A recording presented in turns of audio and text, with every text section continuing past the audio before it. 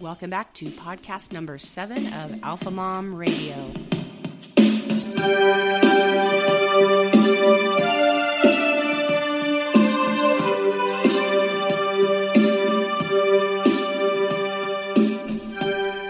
right, guys, welcome back to podcast number 7. And I have a couple of special guests with me today. They are Ashton and Leah, my daughter and son. Say hi. Hi. Hi, everybody.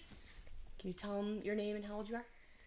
I'm Leah, and I'm 9 years old in 4th grade. And I like to sing, dance, and play soccer. And I'm Ashton. I'm in 6th grade, and I'm 12 years old. And I like to skateboard, and I like to play basketball. All right. Okay, well, I thought I'd have my kiddies on today, and I'm going to ask them a few questions. We have not practiced this except for all of the learning that they've been doing over the past, 5 or 6 or 7 years, right? Yeah. So we have not rehearsed any of this. I don't have anything written down in front of us. We're just going to kind of play around and see how it goes. Okay, guys, you ready? Yeah. Okay. So I'm going to ask you some questions, and you guys will take turns kind of answering back and forth. And, okay, so let's start. Leah, can you tell me what some of the bad things are that sugar does to your body?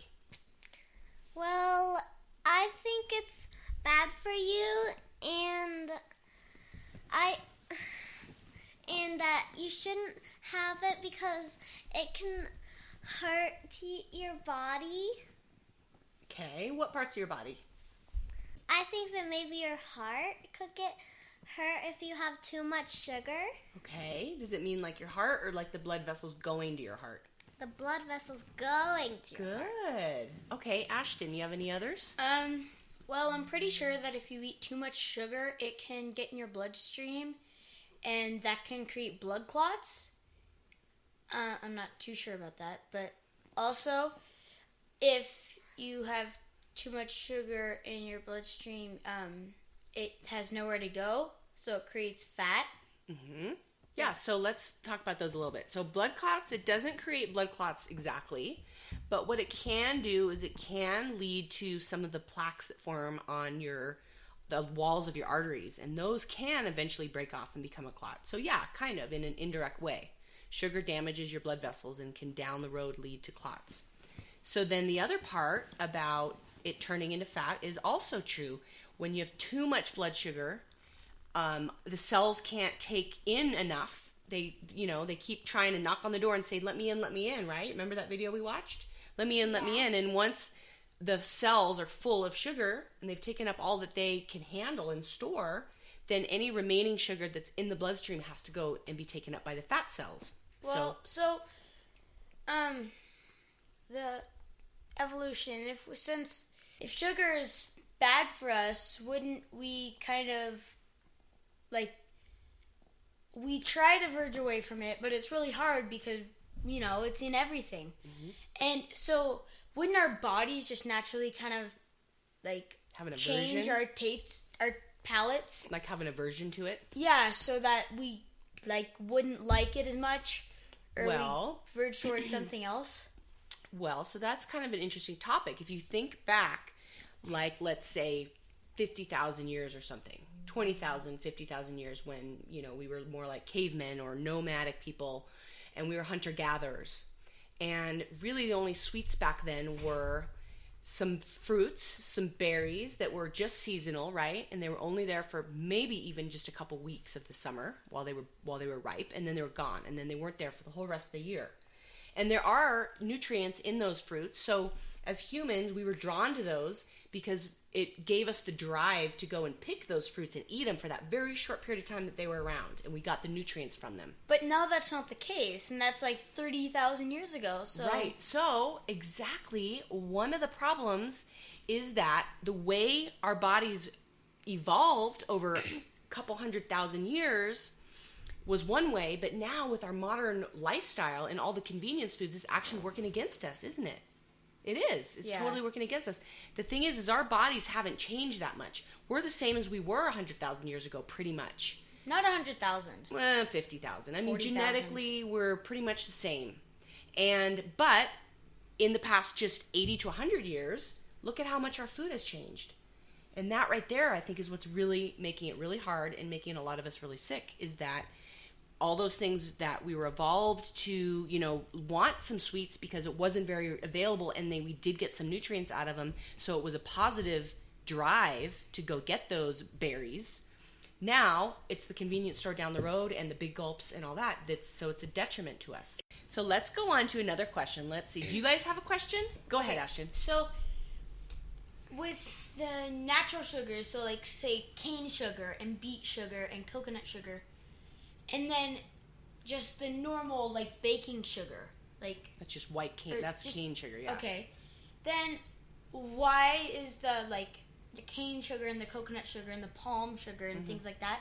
Why are they why are they healthier and than the normal sugar? Because you like to use that in some of your baking, but I mean you don't do much, but So you normally don't like to use normal sugar. Right. So normal white cane sugar is highly processed, and if you take sugar like a coconut sugar or even cane sugar that's unrefined, it's brown. And so if you take a sugar that's less refined, it still has some of the minerals in it. So if you have a sugar that's brown, not like brown sugar where stuff is added to it, but if you take a natural sugar, it still has some minerals from the plant. So you're getting the sugar, but you're also getting some minerals with it. So the less refined the sugar is, the more it's in its natural state, the more it's going to have some of those beneficial minerals and vitamins and nutrients in it. And I'd also like to ask, juicing and smoothies, they're both the fruit. So what's the difference? Is that kind of your question? Kinda. Okay, so smoothies, we're putting the whole fruit or the whole vegetable in the blender, right? And we're blending it all up. Right. And it keeps the whole plant, so it's keeping all the fiber in there. Oh. Juicing, it's just the juice. We're taking all the fiber out. Remember when we had that juicer and we got the juice out of it, drips out the one side, and then on that back side, there was all that pulp? Well, that's all the fiber, and we need that fiber. And That's so what we give to the chickens. I know. What did you have, Leah? My question is,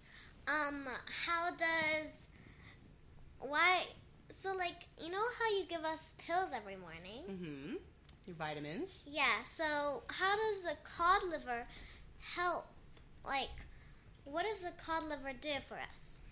Okay, so you guys take the cod liver oil capsules, and they have vitamin E. So cod liver oil naturally contains vitamin D as well as vitamin A, because those both come out of the liver of an animal. So in this case, it's out of the cod liver. And in these pills, it says it's fermented cod liver oil. Right, and so the fermentation process is the process that gets the oil out of the liver and helps make the nutrients more available. So you have vitamin A and vitamin D, and then we also take the one that has the blend with the butter oil, so you get your vitamin K2 out of there. So you get all three of those things in those one capsule. And those boost your immune system, help your bone and teeth health. They help your liver detoxify. They help your all sorts of things that go along with your immune system, not getting sick, not getting cancer, and then helping your bones and your teeth be strong and not get cavities. So those are just a few things. I also have another question. Okay. Just like the cod liver, but what does bones have in them that makes us healthy? Okay, so you mean like when we drink the bone broth soup? Well, if you just put bones in and then sometimes you eat the bones because they're really soft because chewy. we cooked them. So like when we cook a chicken and I cook it for so long that the bones are chewy, and Yeah, sometimes or I like when you put stuff in the crock pot. and the bones get really soft. Or the vegetables just break apart. It's kind of like if you put the bones in, they get really soft and start. Right, and so we do that so that we can get the minerals out of the bones. And what comes out of the bones is magnesium and phosphorus and calcium and manganese and all sorts of wonderful minerals that help build your bones in your body. And then also what comes off the bones is the cartilage. And remember when I cool down the bone broth and I show it to you in the jar and it's all wobbly like Jell-O? Yeah. So that is what it is. It's gelatin, and that comes from the cartilage off of the bones, that when you cook it down, it turns into gelatin, and that gelatin is really, really good for your stomach and your intestine linings and your skin and your joints and your tendons and your ligaments and your organs and every part of your body. And so that's why we drink the bone broth. And so I think this is kind of similar to Leah's question, but like sprouting. So like we always sprout like our beans or our like seeds or sometimes like our nuts. Mm-hmm. So what does that have to do? Like, does it bring out more of the like minerals and kind of the nutrition? Mm-hmm. Do you kind of know the answer? Not Okay, really. so think of seeds and beans. They're actually seeds, right? Like if you wanted to plant corn or a tree, you would plant a seed, right? Yeah. And we'd bury it in the soil and we'd give it water and it would be warm in the soil and we'd get some sun to warm it up and it'd get water and all that kind of stuff. And then pretty soon that seed would pop open and you'd see the little sprout come out of it, right? Well, so when that seed pops open with that little sprout, it has all the nutrients and all the life-giving abundance that is going to make that tree grow. So the minute it goes from being that tightly closed seed that you could store for 2, 3, 4 years, right? You could just store those beans. You can store them because they're so stable like that. Well, there's not a lot of nutrients in them when they're like that. But the minute we say, okay, here's some water, here's some sunlight, it's time to grow, and they burst with energy. So when we soak or sprout the nuts or the beans or something like that, it's stimulating all those enzymes to kick into action, and those nutrients actually become alive. And then when we eat the food, it's actually more energized and more minerals are activated in them when we do that. So when you just like say buy the beans at the store, they're like they're dormant, Mm-hmm. and then you're like coaxing them out of their shell almost. Kind of, yeah. Yeah. Okay. It's stimulating them, the enzymes start kicking in, and things start growing and becoming more available to us. Mm-hmm. Okay, Leah. I have another question. Okay. And then I get to ask a question after this. Okay. Okay. And then we're going to answer. Okay. So, like, my question is, I think you told me this before, but I just forgot. So, what does why is organic better? But let me just try to answer myself if I remember. So, like, last time I think you told me that sometimes they spray things on plants and they have chemicals in them. And then when you pick them, you eat the chemicals. Mm-hmm. Is that right? That's right. And then organic is like you don't spray it on and then you eat it and you wash it and it doesn't have those on. That's right. So they're spraying the plants to kill off bugs and beetles and different things that'll eat the plant. So like, things that'll make holes in the fruit or things that'll eat the leaves. So Like little worms? yeah. Like so in an apple? they're spraying pesticides on the plants. And then a lot of times those pesticides are in the soil and they get inside the plant, not just on the skin. So they're all around and inside the plant. So we try to eat organic food so that you guys aren't getting pesticides inside your little bodies. Okay. So you want to keep us healthy. That's right. Your turn. Okay, how do we go about eating treats? So I'll ask Leah. When we are let's say we're going to have a birthday party. And we're going to have like Gammy's birthday party. And we know we're going to have some birthday cake that night after dinner. What do you do the rest of the day that gets you ready to have that treat that night? So normally I tell her if I'm going to have no treats, and I probably normally don't have any treats. And if I have anything sweet, I'll tell Mom. Or if it's like a cookie, if we went over to someone's house for lunch that day, then I'll tell Mom. And normally she says it's okay, you can still have it, but I don't want to have too much treats because then we're going to have something that night. Right, so we just try to limit it, right? So if you're going to have something special in the night for dinner, after dinner for dessert, then we will maybe not have a treat for cookie for lunch, or we might not have something at the friend's house that afternoon, so we can save it for dessert, right? Or if we do have something, say a cookie, we don't have as big of a piece of, I don't know, cake or something at night. Right. So we'll choose one thing, right? We'll say if we had a cookie at lunchtime, that was your dessert. So tonight for dessert, you have fruit or you have nuts. Yeah.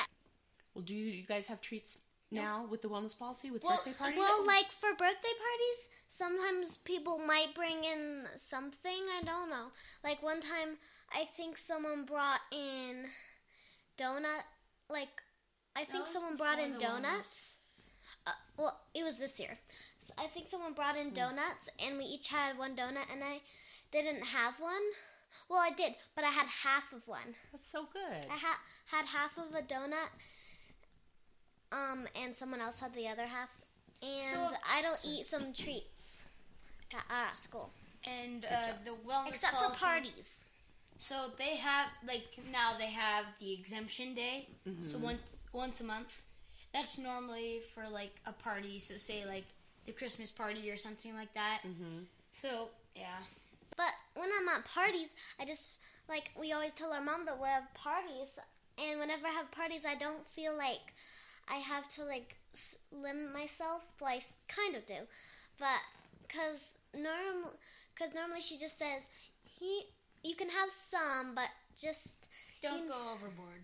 Yeah, you know how much you can have. So Yeah. you guys are pretty good about moderation now, right? And since also- there's not parties every single week at school now, we are better with doing some in moderation once a month. Yeah, because that was just the Valentine's party. All right, let's do one more question each. Does anyone have one ready? Ashton, I have a question for you, or both of you, but let's start with Ashton. Why does mommy give you healthy fats? Why do we eat healthy fats? Ooh. So what part of your body is it good for? Can you name a part of your body that healthy fat is really good for? Your brain. Good, your brain. Very good. Especially growing. Your brains are Oh, growing. doesn't it have omega-3 in it? Uh-huh. And that is what helps your brain. Well, the fats do contain nutrients, and it's healthy, the omega-3s It's and like all. a meat. It's basically like meat. Well, right? so fats do specific things in your body, and brain health is one of the major ones. But fats also are really important for our cell membranes, and every cell of our body needs fats. And if we don't have the healthy kind of fats, then our bodies build our cell membranes with unhealthy fats. And that's, then those cells don't last very long. So we want the healthy fats to build healthy cells and healthy brains so that we're smart and we're in good moods and we feel good, and fat gives you energy. And so that's why we eat the healthy fats. Leah, can you name, let's say 4 or 5, or maybe between the two of you, name 4 or 5 healthy fats that we eat in our house? Raw butter, raw milk. Yeah. Raw milk sometimes. Avocado. Okay. What do we cook with? We cook with olive oil a lot, and sometimes Yeah, no you render vegetable oil. duck fat Okay. and Coconut oil. coconut oil. Palm oil sometimes. You don't use that much. Oh, I have some in the pantry, but it's really strong smelling. And what did you say, Leah? No. What do we not use? Vegetable oil. Good. Or canola, or safflower, or sunflower. Right. And corn oil and cottonseed oil and all that. Okay, Leah's turn. I have 2 really short questions. So, my first one is, so when you're jelly is just fruits. It's like grapes. Marmalade is like oranges, orange marmalade, or something Orange like that. zest. So you normally tell us that it's not that healthy for us, the Jell-O, but you'll let us have the fruit that it's made out of. Mm-hmm. So why is it different? Do they add more sugar or something? Can I try to answer? Yeah. Well, I think they add more sugar, and then they have to have a way to turn it shelf stable, and they have to have a way to make it the consistency it is. So, and those could include preservatives, and depending on the brand, it wouldn't be a good preservative, or it and So jams, when you make jams and jellies and stuff, you cook down the fruit. So you're concentrating the fruit down, and a lot of the liquid is taken out. So just like what we talk about. So it's a lot more sugar to more sugar to material ratio. Yeah, the water is whereas- taken out. Yeah. Uh-huh. Okay. Good. Like when we And there's sugar added too. dehydrate fruit, all the actual fruit has the sugar in it, and then the juice doesn't have all the more. So when you dehydrate it, you take all the water out, you take all the juice out, and that makes it less healthy, because then it's just left with the sugar pretty Concentrated sugar, Yeah. right, in the dried fruit. Good. much. And then my next question, And then we're going to wrap this up. One No, more. I have one. Okay, one each then. Go for it. Okay, so my last question is, why is vegetable oil and canola oil bad for you? Aren't they? Because vegetable oil is vegetable oil. Right. You think of it coming from vegetables, so you think it would be really healthy, right? Yeah, but why aren't they healthy, and how is olive oil better? Good question, Leah. Okay, so the vegetable oils are basically coming from soybean oil, corn oil, sometimes cottonseed oil, safflower oil, stuff like that. And these are highly processed. So if you think of a soybean, can you imagine getting oil out of a soybean, like if you squished it? So in order to get oil out of these seeds or beans or grains or whatever they are, they're highly processed with lots of heat, which damages them, and lots of chemicals. Because it's virtually impossible to get oil out of them otherwise. And then there are chemicals added to them to take out the different colorings and the different they're real stinky, so then they're deodorized. So they're just highly processed. So, and they're also coming from not very good sources to begin with. So that's why. And then they are polyunsaturated fats is another thing, which is getting a little more confusing, but they're not stable fats. And again, they go into your body, and your body uses them to make your cell membranes. And because polyunsaturated fats are unstable, they don't make good cell membrane fats. So they can fall apart and break, kind of like a wine glass. You know how easily those break when you set them in the sink? That's what those fats are like in your body when your body tries to use them to build cells. Okay, so I have 2 questions. So one, why are organic foods so much more expensive when they've done nothing to them? Well, because it is harder to grow them, because when you're not spraying them with pesticides, they do get eaten and destroyed a lot of times by bugs.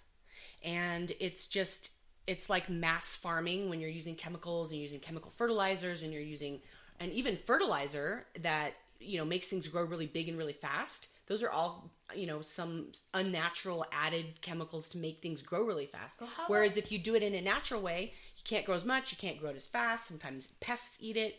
So it makes it a harder process. Well, then how about raw milk? You would have to spend so much more time.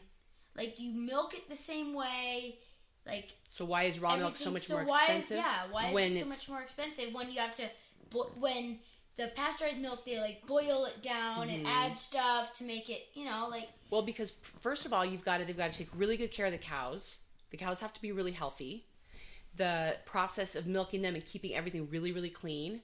So it's not just the process of getting the milk and then getting that milk to you. It's the whole idea of the organic, they're raised on pasture, they're really healthy, they're not given, a bunch of antibiotics. They have to be kept healthy because you don't want the milk to be yucky, and you don't want the milk to be, a lot of times they're pasteurizing milk because it's got yucky bacteria because the cow was sick. So they're just pasteurizing it just to make it safe. But if you're going to do raw milk, it's got to be clean and good and high quality and really safe from the beginning. Yeah. So it's the whole process. Okay, and then, so healthier foods, say, kale and beets and arugula, things like that. Kind of back to that sugar thing.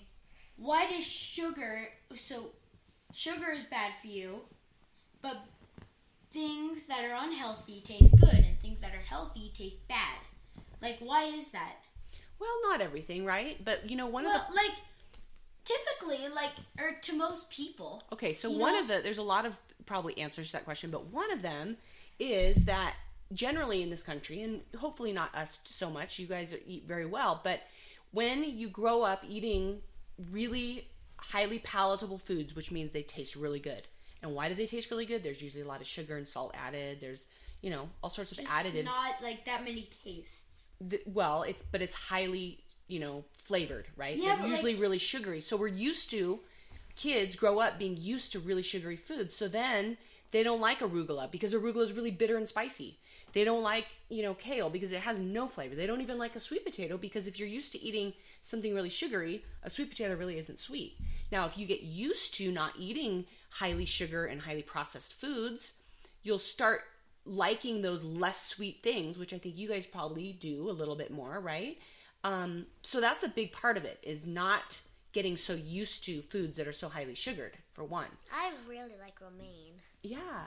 So I guess the other part is going back to the beginning, which is probably a good full circle to finish off our podcast, is that humans are drawn to sugary things because, like we said before, when we do have those berries in nature, we wanted to go for them. When you have honey, like honey was really hard to get. Imagine trying to get honey as a hunter-gatherer. But that was something that, we wanted the motivation to go for because it was sweet and there wasn't that much around that was sweet. And so when, those things were probably fairly nutritious, and so that drive to get something sweet was beneficial back then. And it hasn't evolved out of us yet. But going to some of the flavor things, a lot of times you have to develop a appreciation and a palate, which means the way your tongue, the way you taste things, the way you like things, for things like arugula and bitter things and spicy things, and having sort of a varied palate comes from developing it from when you're young. And unfortunately, most of us in America, we don't eat a very wide palate. We eat just ketchup and things that are a little bit salty, and we don't eat all those foods that have all those different flavors and bitter and pungent and spicy and all those things. We don't have a very varied palate. We just eat ketchup and chicken. And umami, that's right, the flavor of umami, which is just that well-rounded flavor. So we got to work on it. You got to work on your palate, and you got to feed your kids all these different kinds of things so they can grow to like those things. Sound good? Yep. All right. Yep. Thanks, you guys. That was super fun. We really enjoyed you. Yeah, you guys are pretty smart. I'm proud of you. Bye.